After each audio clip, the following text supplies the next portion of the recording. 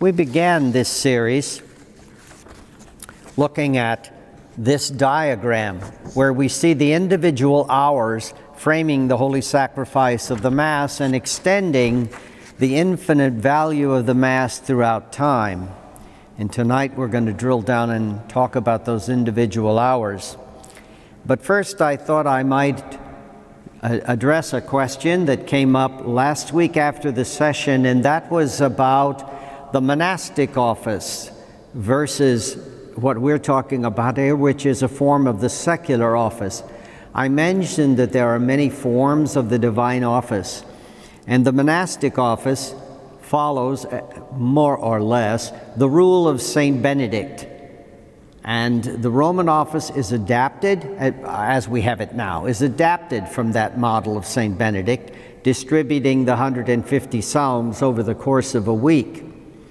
And many of the reforms to the office through the years have been attempts to restore the full praying of the Psalter during the week, because it got clouded with more and more feasts to where you almost never prayed some psalms. They would appear once or twice a year because you were so clouded with the Psalms of Sunday. So the monastic office has maintained for most monasteries at least some form of Benedict's distribution of the Psalms throughout the week. And I think it was I better not try to remember, I'll be wrong. Sometime in the 70s, the Benedictine Confederation, the mother house of the Benedictine, and each monastery is independent, but they form little confederations, and there is a central governing authority for all these confederations in Rome. And they developed something called the Thesaurus, or the treasury of forms that that individual monasteries can draw on to create an office for that house. So each independent monastery has the ability to create an office that they will sing, but it follows certain bits of this model. So I have avoided talking about the monastic office. It's a beautiful thing, and if you enjoy praying the monastic office, it's great.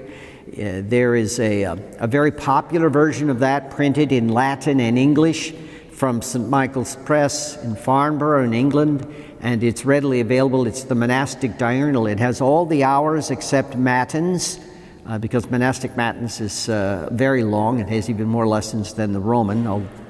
Not a lot more content, but it has more lessons. They're just broken up slightly differently.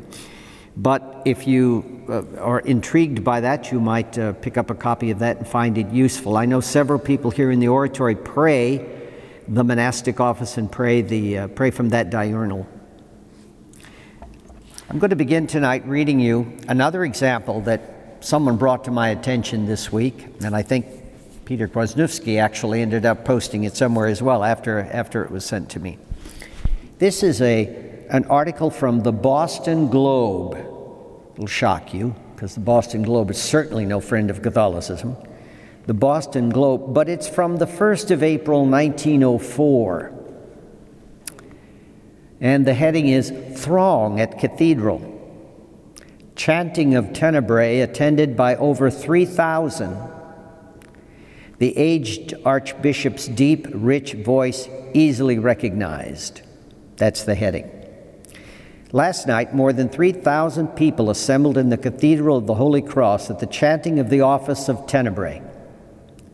Every seat in the spacious edifice was occupied when the service began at 7:30.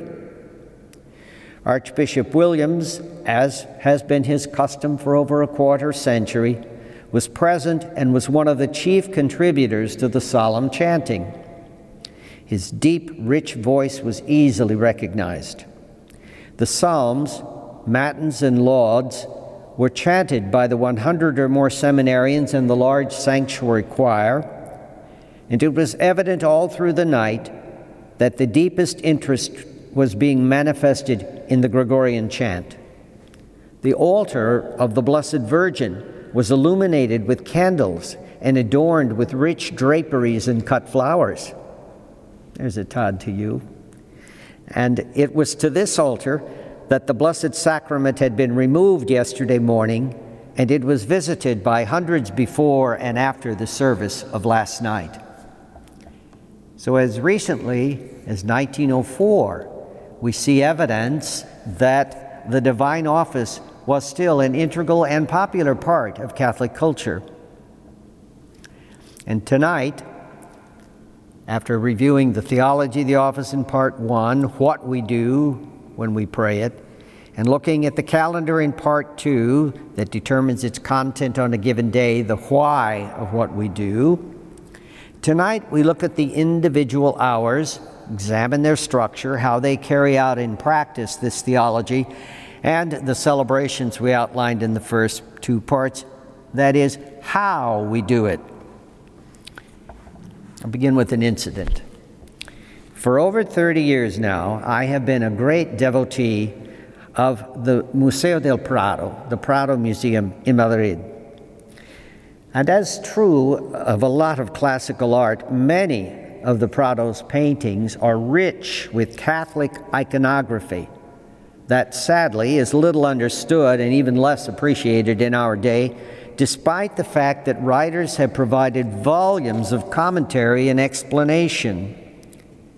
Unlike the vast majority of museum exhibitions that I visit, and I visit a lot, the Prado still has at least some curators and guides who are not completely clueless about such things.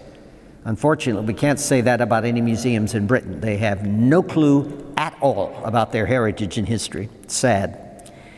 In any event, among its many priceless treasures is the largest collection of the paintings of Dominicus Theotokopoulos, better known as Il Greco.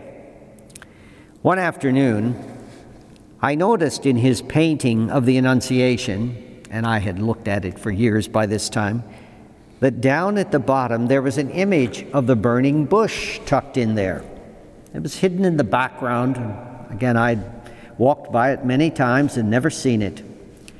Obviously, the burning bush is a reference to the 3rd chapter of the book of Exodus, the story of the call of Moses where God speaks from within a bush, burning but not consumed. Why did he put this in a painting of the Annunciation? Well, the reason is that the fathers of the church saw in the burning bush a prophetic image or type of the perpetual virginity of the Blessed Mother, or Theotokos, as she's known in the East. Several Greek fathers wrote of this type, and there are many famous icons representing it, and a Greek painter would almost certainly have known these icons. Theotokopoulos, whose Greek name, by the way, means child of the Theotokos, was born in Crete, which was then under the control of Venice. So he moved to Venice at age 24 to further his artistic career. How would this image, maybe he saw it in the icons, most likely he did, how would he have kept it in mind? Why did he think that it would be widely understood by most of those in the West, in Venice, who saw his painting? I put to you that most likely it's because this image is clearly sung 8 times in the divine office every year on the feast of the Theotokos, on the 1st of January, as an antiphon at first and second vespers, lauds and terce. And so he would have heard repeatedly, Rubum quem viderat Moises in combustum conservatam agnovemus, tuam laudabilem virginitatem Dei genitrix intercede pro nobis. That bush which Moses saw burning but unconsumed, we acknowledge as your most conserved and laudable virginity, Mother of God, intercede for us. And so we note again, as we've noted before, the office hours were well attended on major feasts, and the texts were well known and catechized in sermons and in art. I put to you probably better in art than sermons. You know that most medieval churches, even tiny little parish churches and chapels, did not have bare walls. The walls were filled with paintings. The outsides were colored. Now the colors have faded over time, but these were covered inside and out with colored paintings, brightly colored paintings, representing scenes from the scriptures and from the lives of the saints. That is genuine enculturation, allowing the divine word to permeate and change us to conform to Christ, not the false reverse of that that's so much touted in our times, which is anything but enculturation. Sadly, a majority of Christians today, Catholics included, are, for the most part unconsciously, practicing Gnostic Docetists, two of the most prominent heresies of the early church. Gnosticism reduces Christianity to a message or knowledge of how to live. If they show up for Mass, it's in order to be given information or content, to use the word currently in vogue. Our divine Lord, if he figures into the equation much at all, is merely the heavenly bringer of that knowledge.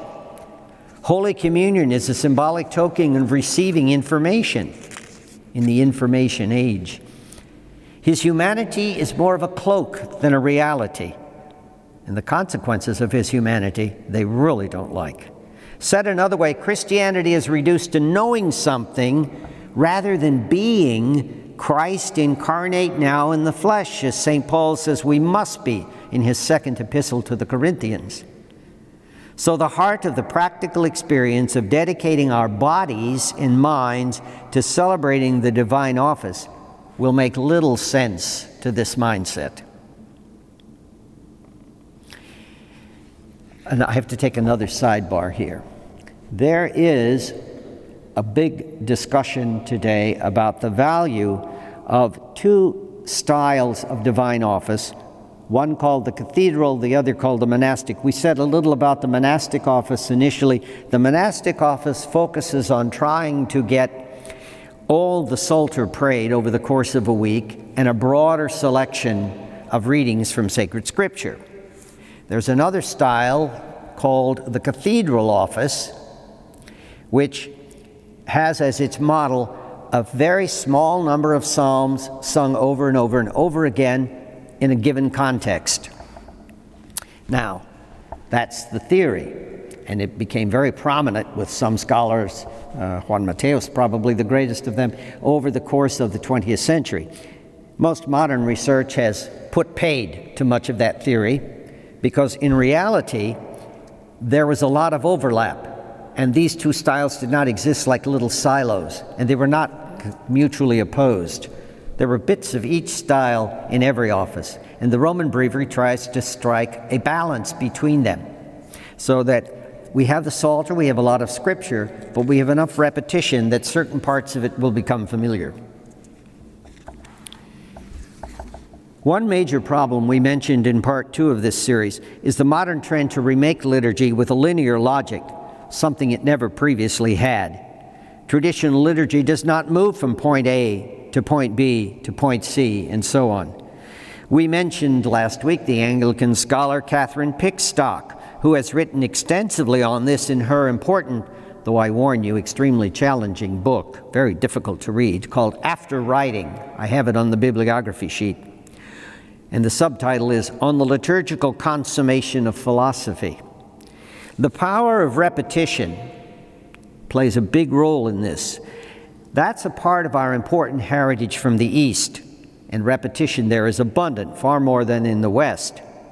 Oddly, the same people who make the most noise about our needing to model ourselves more on the East are the same people who then went on to strip our Western traditions of what authentic character they have and reduce them to a Western simplicity and their new linear logic. Paradoxically, this approach always fails in its purpose because the Roman maxim, repetitio mater studiorum, repetition is the mother of learning. Every student once learned this in the classroom, but it seems to have long been forgotten. Perhaps this is a victim of modern technology's replacement for what was once a function of memory. I'll leave that as a question to you. In the office today, however, we still have, at least in the traditional office, I should say, many examples of valuable repetitions that remain. I'll just list a few of them. In the course of a day, we pray the Pater Noster 19 times at least, 6 more when we have the ferial preces. Oh, one comment about the Pater. The Pater Noster is always prayed silently other than 3 times a day. That's an ancient tradition. So it's prayed at prime vespers and can be prayed out loud 3 times, and at Holy Mass, of course. We pray the Ave Maria 9 times, always in silence. We pray the Credo 3 times, or 1 more if we have ferial preces. And one of them has a versicle and response conclusion. We play the Gloria Patri 52 times, twice more if we have the preces. We pray the Confiteor at least twice, and again, once more if on the ferial preces days. We have the power of octaves. We have 8 days after major feasts to repeat and meditate and absorb versus the incessant verbiage of new words. And this was, I think, another one of the great advantages we have in praying the pre-55 office. We still maintain the octaves, which were wiped out pretty much by Pius XII in 1955. And finally, we have the introductory and concluding prayers that we're going to talk about in just a moment. Those are the ones on your little sheet there below the Veni Sancte. By the way, one of the best, or maybe I should say the worst, examples of this elimination of quote-unquote needless repetition in the Novus Ordo Mass is that the double ablution or cleansing of the vessels after Holy Communion was reduced to 1. And when this happened, the reality of real presence was weakened in the mind of both clergy and faithful, and we lost in the process a very precious prayer. If you pick up your missal and you read the 2 prayers for the ablution of the vessels after Holy Communion, I would challenge you to find a more perfect prayer of thanksgiving for the reception of Holy Communion. It's hard to find. A closely related problem to the degrading of the value of repetition, or perhaps more accurate to say the underlying cause of that degradation, is the reversal of the traditional priority of praise of God over instruction of the faithful. We always have to have some new information. Over the course of the 20th century, what has traditionally been seen as a secondary effect, very real but secondary, instruction, now became primary. The entire structure of the Novus Ordo Mass and Office reflects this, but perhaps we can see it most prominently in the changes to the lectionary of both Office and Mass, culminating in the 3-year cycle of readings in the Novus Ordo, something most people now clearly, well, except for a few people who, so blind they will not see, who now recognize as counterproductive. An example of this, just this evening, I was anticipating tomorrow the office for St. John of the Cross, and the 3rd set of readings at Matins are homilies by St. Gregory the Great that we have many times about the gospel of let your lamps be burning bright, and he goes into it. And it was interesting because when it follows, in the 2nd nocturne, we chatted about that last week, we read the lives of the saints, and you read the life of San Juan de la Cruz in the 2nd nocturne, and then you read these homilies, which you've read many times, but they take on a new characteristic, a new twist, a new underlying meaning that one has never seen before, because all of a sudden the life of San Juan de la Cruz comes right through the homily. You can see how he lived out the message of the gospel that St. Gregory is writing about.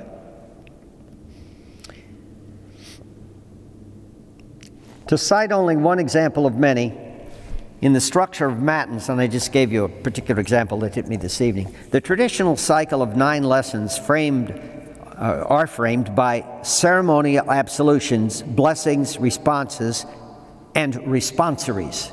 Those are longer forms of responses.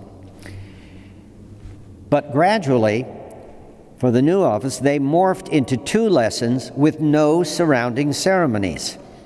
They have at least retained the responsories. Again, the focus dramatically shifts then toward the didactic instead of the laudatory, instructing those who pray the office, rather than laudatory praising the God to whom the office is supposed to be directed. Again, the irony is by opting for function over form, the function of the form no longer works as well as it ought. A little bit more history, and then we'll get down to the hours. Alexander Pope wrote the famous quote, "Order is the first law of heaven." St. Thomas Aquinas would agree.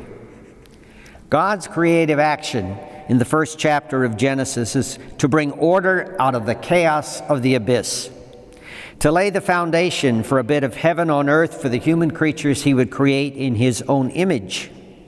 Humans crave order, and after the disorder caused by the fall of our first parents and our subsequent descent into the chaos of our own making, we eagerly await the redemption that would restore the order God intends. One important way that we seek this restoration of order is in prayer, and especially prayer in a fixed order at set times. St. John Henry Newman comments on this human need for set times. Religionists, for example, he says, who give up church rites are forced to recall the strict Judaical Sabbath. There's no such thing as abstract religion. When persons attempt to worship in this, what they call, more spiritual manner, they end, in fact, not worshiping at all. And this frequently happens. Everyone may know it from his own experience of himself. Youths, for instance, and perhaps those should know better than youths, sometimes argue with themselves, what's the need of praying statedly morning and evening? Why use a form of words? Why kneel? Why can't I pray in bed, or walking, or dressing? And they end up not praying at all. Again, what will the devotion of the country people be if we strip religion of its external symbols and bid them just seek out and gaze upon the invisible? It will go away. End quote. Through human history, prayer at set times, as we discussed last week, has been a practice of most religions. For example, through the medium of television, in no other way, most people today are familiar with the daily calls to prayer required by Islam. In the Judeo-Christian tradition, the practice of prayer at set times was firmly in place by the time of the first temple, that of Solomon. Sacrifices of animals, bread, wine, fruits, and oil were all offered there, accompanied by the chanting of psalms and the playing of sacred instruments. The temple was destroyed in 587 BC, and there was no longer a place to offer animal sacrifices or hold the elaborate ceremonies that accompanied them. So exiled Jews began establishing houses of prayer, the Bet Midrash, the house of study and the house of prayer, now known as synagogues, where they could meet at designated times for this prayer and study. And they could offer their sacrifice of praise that we discussed last week by chanting the Psalms and by chanting the Torah.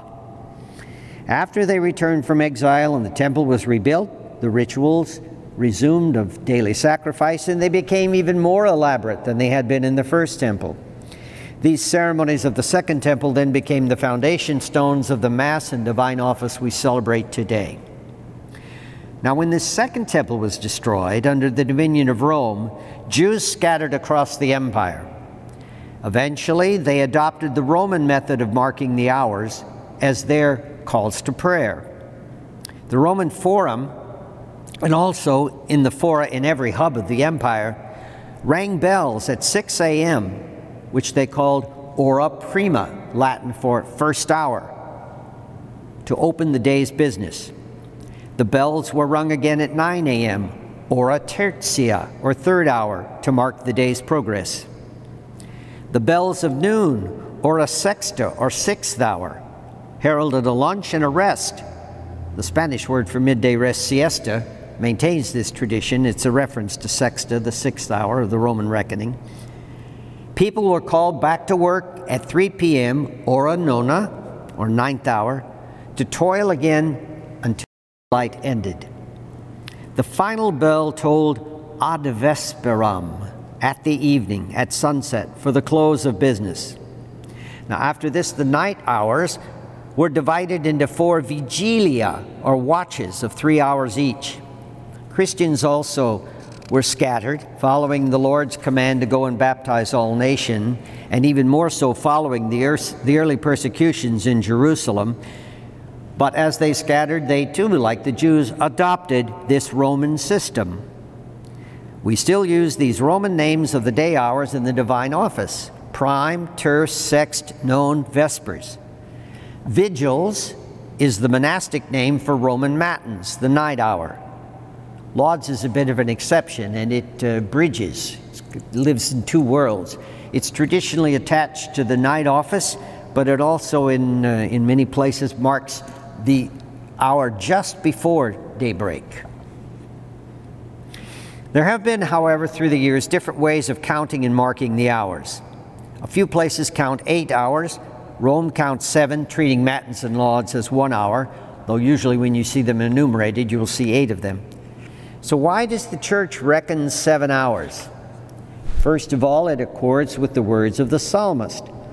O Lord, in the morning you hear my voice, and in the morning I will prepare a sacrifice for you and watch, and at midnight I rise to praise you because of your righteous ordinances. 7 times a day I praise you for your righteous ordinances. All these quotes come from the great hymn to the law, the Torah, in Psalm 118, the longest psalm in the Psalter. The Acts of the Apostles tell us that the apostles themselves observed the Jewish custom at praying at the 3rd, 6th, and 9th hours and at midnight. There are countless examples of this. I'll just cite 3 of them. In the 3rd chapter of Acts, Peter and John went up to the temple at the 9th hour of prayer. In the 10th chapter, Peter went up to the higher parts of the house to pray, about the 6th hour. And in the 16th chapter, at midnight, Paul and Silas praying praised God, and they that were in prison heard them. The practice of 7 fixed prayer times was already established by the time of Hippolytus of Rome, who lived in the late 2nd, early 3rd century. He instructed Christians to pray, quote, on rising, at the lighting of the evening lamp, at bedtime, at midnight, and again the 3rd, 6th, and 9th hours of the day, since these are hours associated with Christ's passion. End quote. In the days of persecution, the Eucharistic liturgy, celebrated in the catacombs or private homes of the faithful, was preceded on great feasts by a vigil starting the night before, terminating with the celebration of Holy Mass after dawn. And again, remember, it took a long time before we had Mass every day. But we had office every day from day one, from the very beginning. The early Christians sang hymns of praise from the Psalms above all, but they also likely had a few hymns of their own composition. We have a few remnants of this in the Gloria that we pray at Mass, and in the Te Deum that we pray at the end of Matins. And we also have a few lessons from the other parts of the Scripture that contain hymns. These prayers grew to become distinct, yet intimately related to the Mass and the office. Just as the Jews had always observed the beginning of the day at sunset, the early church would begin the vigil with what would eventually become known as Vespers, with the lighting of the lamps. The vigil will continue through the night in a series of watches, or nocturnes, to use the Latin word, as we still call them in the office of Matins, although they are known as vigils in monastic terminology still. And the last portion of the vigil, to coincide with the rising dawn, was the divine praises that we now call laudes matutinas, or lauds in English, and that's when we pray the Benedictus, which, that great canticle of Zechariah that makes known, and we honor the Oriens Exalto, Christ represented and seen in the sun rising in the east. These great vigils of the early church have given us the three major hours, Vespers, Matins, and Lauds of the traditional office, while the day hours, marked by the bells of the Roman Forum, account for the office's minor hours, Terce, Sext, and None. This leaves only Prime and Compline, seemingly the least ancient of the hours. Both were introduced in monastic communities before making their way into the church at large, where they quickly became very popular. As the early medieval monasteries commonly prayed Matins and Lauds in the dead of night, this allowed them to go back to sleep without any further obligations until Terce, and so one theory is that waking at 9 in the morning was considered slothful in the eyes of certain abbots, so they added Prime. That's one theory for how Prime appeared. There are others, but I like that one. In reality, as I mentioned, that early monastic cycle now, we seem to think traces a very primitive form of human sleep pattern. Altogether, by the 6th century, the divine hours had developed into something like the 7 hours we have today. Vespers at sunset, Compline before bed, Matins anywhere from midnight to before dawn, Lauds at the conclusion of Matins and joined with it to form the night office, Prime at sunrise, Terce at mid-morning, Sext at midday, and None at mid-afternoon. Now, there have been a lot of other pious and instructive reasons, perhaps. People have theorized why we have to have the mystical number 7. It was a memorial of the 7 days of creation. It was an honor done to the 7 petitions given us by our Lord in his own prayer, the Pater Noster. It was a mode of pleading for the influence of that Spirit who is revealed to us as sevenfold, the 7 gifts. On the other hand, it was a preservative against the 7 evil spirits, which are apt to return to the exorcised soul. And it was a fit remedy for those successive falls which Scripture tells us in the book of Proverbs happened to the just man. Another author connects the 7 hours with various scenes of the Passion, and so on. We find stages of human life. There are many, many reasons. People have given many mystical meanings to the hours through the years. But very early on, the hours were understood to be a mandatory, if not the most essential, aspect of a cleric's duty to the church. The Apostolic Constitutions, an instruction for clergy dated around the 4th century, stated, quote, "Offer up your prayers in the morning, at the 3rd, 6th, the 9th, the evening, and at cock-crowing," end quote. To this day, with a few exceptions, all clerics and major orders are bound to pray the office daily. So vital is this obligation that a priest is not bound to celebrate Mass, even on Sundays, but if he does so much as skip one of the hours of the office on a day without good reason, he commits a mortal sin. The Church has imposed this on clergy and vowed religious because their first duty is to live a life of prayer. In the Middle Ages, praying the office was so much a part of the cleric's job description that if he was known to neglect his obligation to office, he was to be denied his wages and even his food. What is more remarkable to us now is how integral the office was to the peasants and ordinary lay citizens of the medieval world who were not bound by oath to pray it. On the one end of the spectrum, the popularity of lavishly illustrated books of hours for the wealthy and the literate is well known and has been diligently studied. These make up the largest collection of illuminated manuscripts in existence. I've spent a lot of my life studying these, and are among the most highly valued items in libraries and museums fortunate enough to own some. A typical book would contain the Little Office of the Blessed Virgin Mary, the Litany of Saints, the 7 penitential psalms, the Office of the Dead, and perhaps the order of Mass and devotions to use while attending Mass. Many people today, again, use forms of these books of hours. The Little Office of the Blessed Virgin Mary has become very popular, and I talked to you the first night about the ones that the bishops at the Second Council of Baltimore commissioned that has been reprinted as the Little Office of Baltimore. There are many little offices out there. These have become very popular. The 20th century, their name was Legion. There seemed to be a new one popping up every year. And there were at least 100 that we've documented in some work that, a book we worked on. Unfortunately, the key author died before we could finish. Of course, the vast majority of laymen could not read. Nevertheless, they attended the hours with as much devotion as the nobility. Perhaps they could not always participate in the praying of psalms.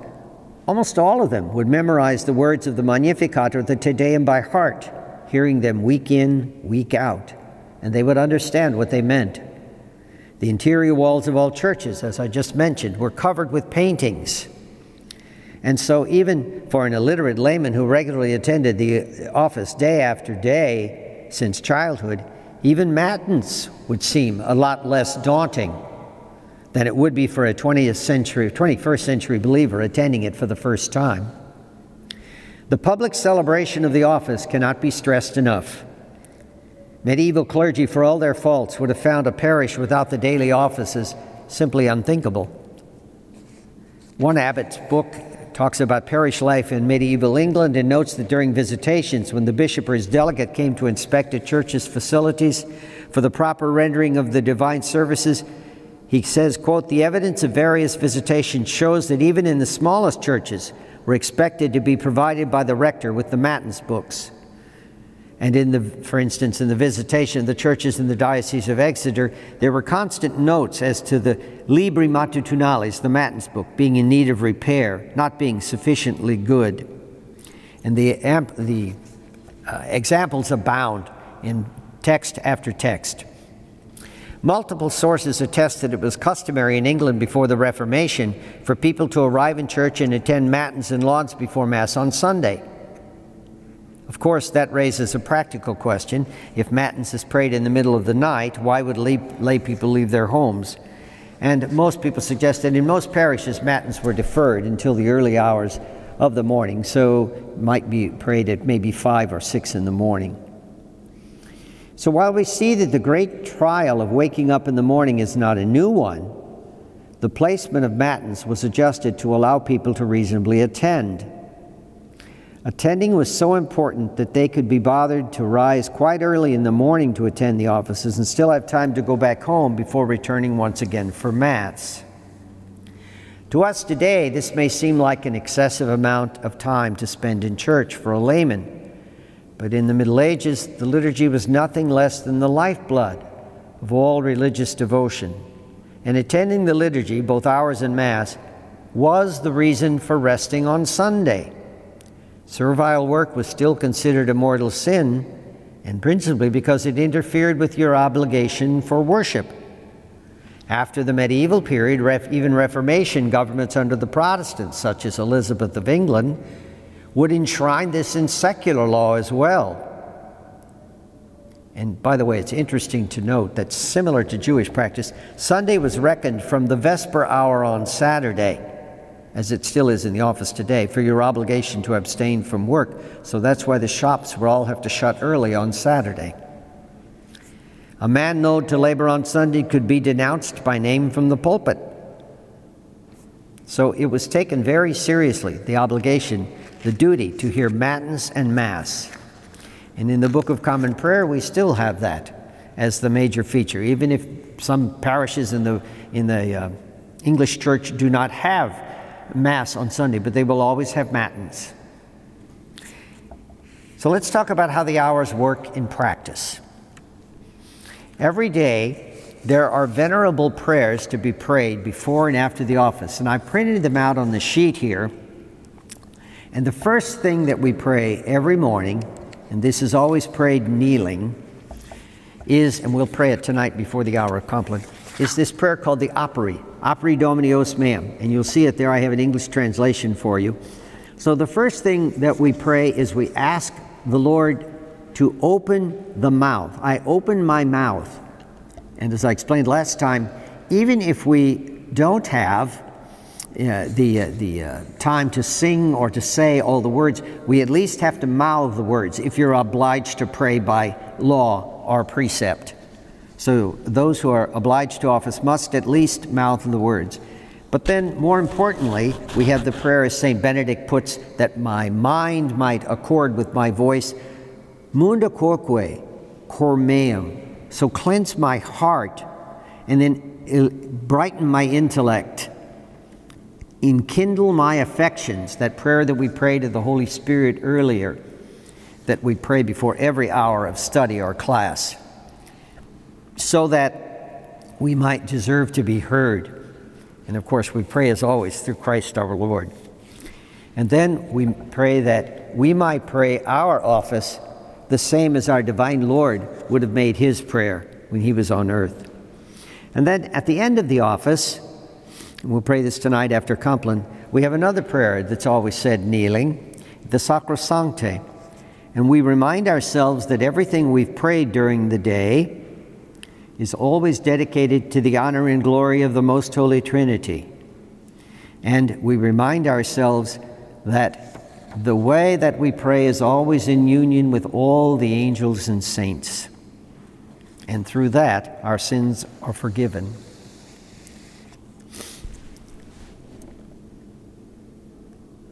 The Pater we pray before each hour. I mentioned how many times a day we pray it. The Pater Noster, the Lord's Prayer before each hour, remind us that we pray as our Savior commanded. Praying the Ave Maria reminds us that we pray in union with our Blessed Lady, just as the apostles did in the upper room, awaiting the descent of the Holy Ghost.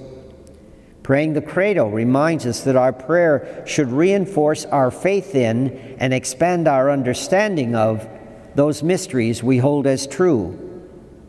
And the prayer at the end of the hours makes us end as we began, reminding ourselves that what we do is share in the one eternal praise of God, in the company of the Trinity, our Blessed Mother, and all the saints in glory. How do the individual hours work? Vespers. At the end of the workday, as light is fading, we say the most popular of all the hours. And the structure is going to be similar to Lauds. We begin with an introductory Pater and Ave. We have a standard introductory verse, and we'll pray it tonight in Compline. And the verse is always, O God, come to my assistance, Deus in adjutorium meum intende. And we always make the sign of the cross when we pray that verse. And you'll see it there. And then we pray 5 psalms that are framed with antiphons. Now, antiphons are short little texts that are reflective either of a special aspect of the psalm for the day, or they are drawn from the mystery or the saint that we're celebrating, so that we pray this psalm in a way that is different. We pray it so that it brings out some aspect of the saint or the mystery we celebrate on that feast. And then we have what's called a little chapter. We have a little snippet of Scripture. And the little snippet is supposed to remind us of a longer reading that we will hear either at Mass or in the office at another time. So we hear these little snippets in certain texts of Scripture we hear over and over and over again, so we can meditate on them more deeply. We have another little versicle and response formula to phrase, and just to draw everybody back into the action. Then we have the Magnificat, the Canticle of the Blessed Mother, with its antiphon, followed by the Collect of the Day and any commemorations. Now, commemorations are occasions when we remember other feasts that aren't the principal feast of the day, but are still worthy of mention. For instance, tonight in Vespers, Vespers were split between St. Clement of Rome, and I promised to Nicholas I wouldn't make any anchor jokes, so I'm going to bypass the temptation. But we had St. Clement of Rome, followed by the second half of Vespers, which focuses on tomorrow's Vespers, St. John of the Cross. It's very unusual. We did the same thing yesterday, but that doesn't happen very often. Usually Vespers will be of the following feast. But we'll commemorate the feast of the day, and we also had a commemoration of another martyr who doesn't Felicity, who doesn't quite rise to the occasion of having her own feast, at least in the general calendar. Then we have a standard concluding formula with versicle responses. We pray the Benedicamus Domino, as we pray at certain times to end Mass. And we always end with a prayer for the faithful departed, the Fidelium Animae. May the souls of the faithful departed rest in peace. Then we pray silently another Pater, versicle and response, Dominus et nobis suum pacem. May the Lord give us his peace, et vitam aeternam, amen, and eternal life. And then we pray the Marian antiphon with its collect, as we'll do after Compline again. And right now, the Marian antiphon of the season is the Salve Regina, which is always followed by a versicle in response and a collect. Oh, just one small thing. We use the term little chapter, capitulum. It's a little chapter, and this is as opposed to, and sometimes there's confusion with monastic or capitular chapter.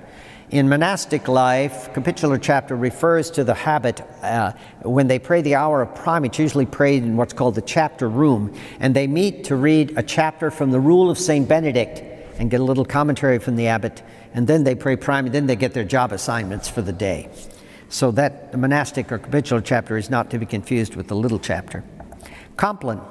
The prayer at the close of the day before bedtime is an ancient tradition in many religions and cultures, stretching back even pre-Christian time, millennia, many millennia. In Christian prayer, we find traces of it all. Oh, by the way, one of the main reasons why there's always prayer before bedtime is that going to sleep, the fear of death was very, very real. In the further you go back in among the early humans, their fear of death was extraordinary. They always went to bed with the thought that they might not wake up. That was uppermost in their minds. And so Compline really focuses on this in the texts you'll see tonight. In Christian prayer, we already find traces of it in the 2nd century with St. Cyprian, whose feast we celebrated recently. Then around the 4th century, St. Basil fixed its place in the office in the East and St. Benedict in the West. Though debatable, the Roman form is likely older than the somewhat shorter Benedictine form. The hour begins with a preliminary formula with a short lesson in the Confiteor. You have a copy in front of you. And a standard introductory formula, 3 psalms with an antiphon, a hymn, little chapter, short responsory, the canticle Nunc Dimittis and its antiphon, Salve Nos, a collect, a special conclusion, and the Marian antiphon of the season with its collect. And again, Pater Ave Credo silently afterwards. And of course, always concluded with the Sacrosancte. It's been one of the most popular hours to pray for clergy, religious, and monastics and laity because most of the elements of the hour, apart from psalms and infrequently the hymn, do not change. This allows for most of it to be memorized with consistent repetition. Some forms of the office, for instance, the Benedictine and the earlier form, the Tridentine office, yes, Joseph, I know, always sing the Sunday psalms so they too can become memorized. Ongoing debate, sorry about that. The name Compline means completion, and the texts refer to several types of endings. First, the end of the day. We reflect on the work, prayer, joy, sorrows, sufferings, and successes the day has brought us. We ask pardon for sins and failings. We give thanks and praise to God for having given us another day to give him glory. The Psalms are, as ever, the perfect fount of wisdom for reflection and for understanding ourselves and our place in the world. As Romano Guardini put it so well, quote, we place ourselves before God, to whom all time, past or future, is the living present. Before God, who is able to restore to the penitent even what is lost. We think back over the day gone by. What was not well done, contrition seizes upon and thinks anew. For what was well done, we give God humble thanks, sincerely taking no credit to ourselves. What we're uncertain about or fail to accomplish, the whole sorry remnant, we sink in entire abandonment into God's all-powerful love, unquote. The second ending is the end of our lives. We mentioned that. Each time we sleep is a mini preparation for death, a memento mori. We see this in the texts that follow the psalmody, the hymn, the short responsory in Manos Tuas, the versicle and response that follow, and the collect and conclusion. Third, the end of time. All liturgical prayer ultimately points us toward the parousia, the coming again of our divine Lord in glory at the end of this world. If we're happy to be in this life, we are, pardon me, I said that wrong.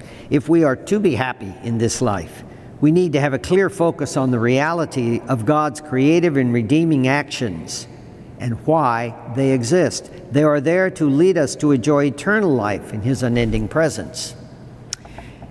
The longest hour of the office is the hour of matins, the major part of the night office.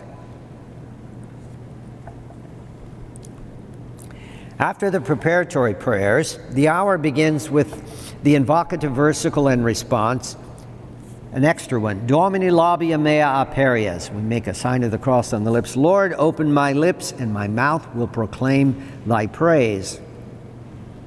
This reinforces the meaning of the words, and the cross on the lips reinforces the meaning of the words and reminds us every time our lips open, it should be in some manner for the praise of God. Hopefully that's something we carry with us throughout the day. This is followed by the standard introductory versicle and response, Deus in adjutorium meam intende. During this versicle, a sign of the cross is made with the right hand over the whole of the upper body, and this is a reminder that our body is the living temple of the indwelling Trinity, whom we praise in each Gloria Patri. Our bodies are dedicated by baptism to be first and foremost temples from which flow like streams of water the praises of the God who called us apart from the world to be his people and give him praise.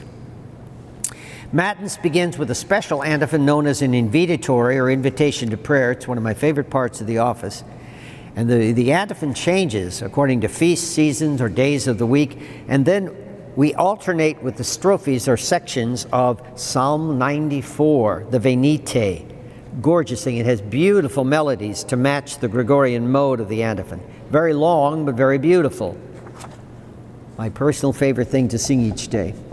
This is followed by a hymn, which is again varied by feast, season, or day of the week.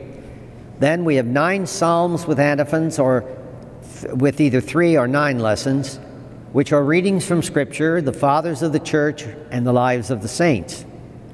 Each lesson has a prayer before and after to ask God's blessing on the lector and thank God for generously giving us the wisdom proffered in the lesson. After each lesson, there's a long, very beautiful, melismatic, complex, melodious responsory. On most days, Matins ends with the Te Deum, a magnificent, powerful statement that our prayers are united with the whole court of heaven. A collect and conclusion follow, but that's omitted when joined to Lauds. Now, Lauds is very much like Vespers, with a couple of exceptions. We have the 4th psalm is a canticle from the Old Testament, and in lieu of the Magnificat, we sing the canticle of Zacharias, the Benedictus. Followed by Prime. Prime is the start of the workday, 6 a.m. And the great prayer there, Opera manuum nostrarum dirige super nos. Guide the work of our hands for us. We have Pater Ave Credo, the introductory formula. We have a hymn, 3 psalms with an antiphon, little chapter, short responsory, and then some special prayers and a standard conclusion. But prime, joined to it, is the martyrology. We talked about the martyrology last week. This is where we sing the martyrology, or read the martyrology at least, and it has a little separate short lesson, prayers, and a conclusion. And again, Pater Ave Credo at the end. And again, in monastic communities, this is when you would have the chapter of the day giving the work assignments. The little hours, terce, sext, none, they're all of a similar formula. They're called little because of their brevity. Pater Ave, we have the introductory formula, a hymn, 3 psalms with an antiphon, little chapter, short responsory, versicle and response, collect and conclusion. Very short, very simple. Certain days, we add to these hours a long series of penitential prayers called the preces. And they're just, if you've ever attended a traditional 40 hours, at the end of the Litany of the Saints, you will have heard a version of the preces. Before we sing Compline, I'm going to end this series of talks with a little bit of practical advice. If you decide to take up the office, once the newness and excitement of something new wears off, it can quickly become tedious and difficult. I warned you at the beginning, the office is usually about 90% opus and about 10% dei. It's a lot more work. The challenge then is to continue to pray, ut mens nostra concordat voci nostri, that our mind might be in agreement with our voice, as St. Benedict enjoins us. Abba Isaac taught Cassian, 2 great early Christian mystics, and Germanus, when they came to him asking for some formula upon which to fix their attention so to keep their minds from wandering in prayer, He advised them to make a fervent plea of Psalm 69:2, the Deus in Adjutorium we pray at the beginning of every hour. This, according to Isaac, was the formula to which the monk was to cling continuously in his mind until, strengthened by constant use, he should find himself singing the Psalms, quote, not as though they had been composed by the prophet David, but as if he himself had written them, as if this were his own private prayer, gifted by the Holy Ghost, uttered amid the deepest compunction of heart. Then indeed, Isaac explained, the Scriptures lie ever more clearly open to us. Seized of the identical feelings in which the psalm was composed or the song we become, as it were, its author, the sacred word stores the sacred words stir memories within us. Memories of the daily attacks we've endured and are enduring, the cost of our negligence, the profits of our zeal. We see clearly as in a mirror what is being said to us, and we have a deeper understanding of it. They are not like things confided to our capacity for remembrance, but rather we bring them to birth in the depths of our hearts as if they were feelings naturally there and part of our being. We enter into their meaning not because of what we have read, but because of what we actually experience and feel. End quote. This, Isaac argued, by way of our experience of the Psalms, we come to that purity of prayer in which, free of what is seen and sensed, ineffable in its groans and sighs, the soul pours itself out to God. And I'll end once again with the quote that I had the first night. The office is the most powerful prayer of the Church after Holy Mass, higher than benediction, even though the priest makes the sign of the cross with the two presents of Jesus himself. The office is even more powerful than the Holy Rosary with all its promises and indulgences. St. Alphonsus Maria de Liguori wrote in his Meditations, many private prayers do not equal in value only one prayer of the divine office as being offered to God in the name of the whole Church and in words appointed by God himself. Hence, St. Mary Magdalene of Pazzi says, in comparison with the office, all other prayers and devotions are but of little merit and efficacy with God. Let us be convinced, then, that after the holy sacrifice of the Mass, the Church possesses no source, no treasure so abundant as the office, from which we may draw daily such powerful streams of grace.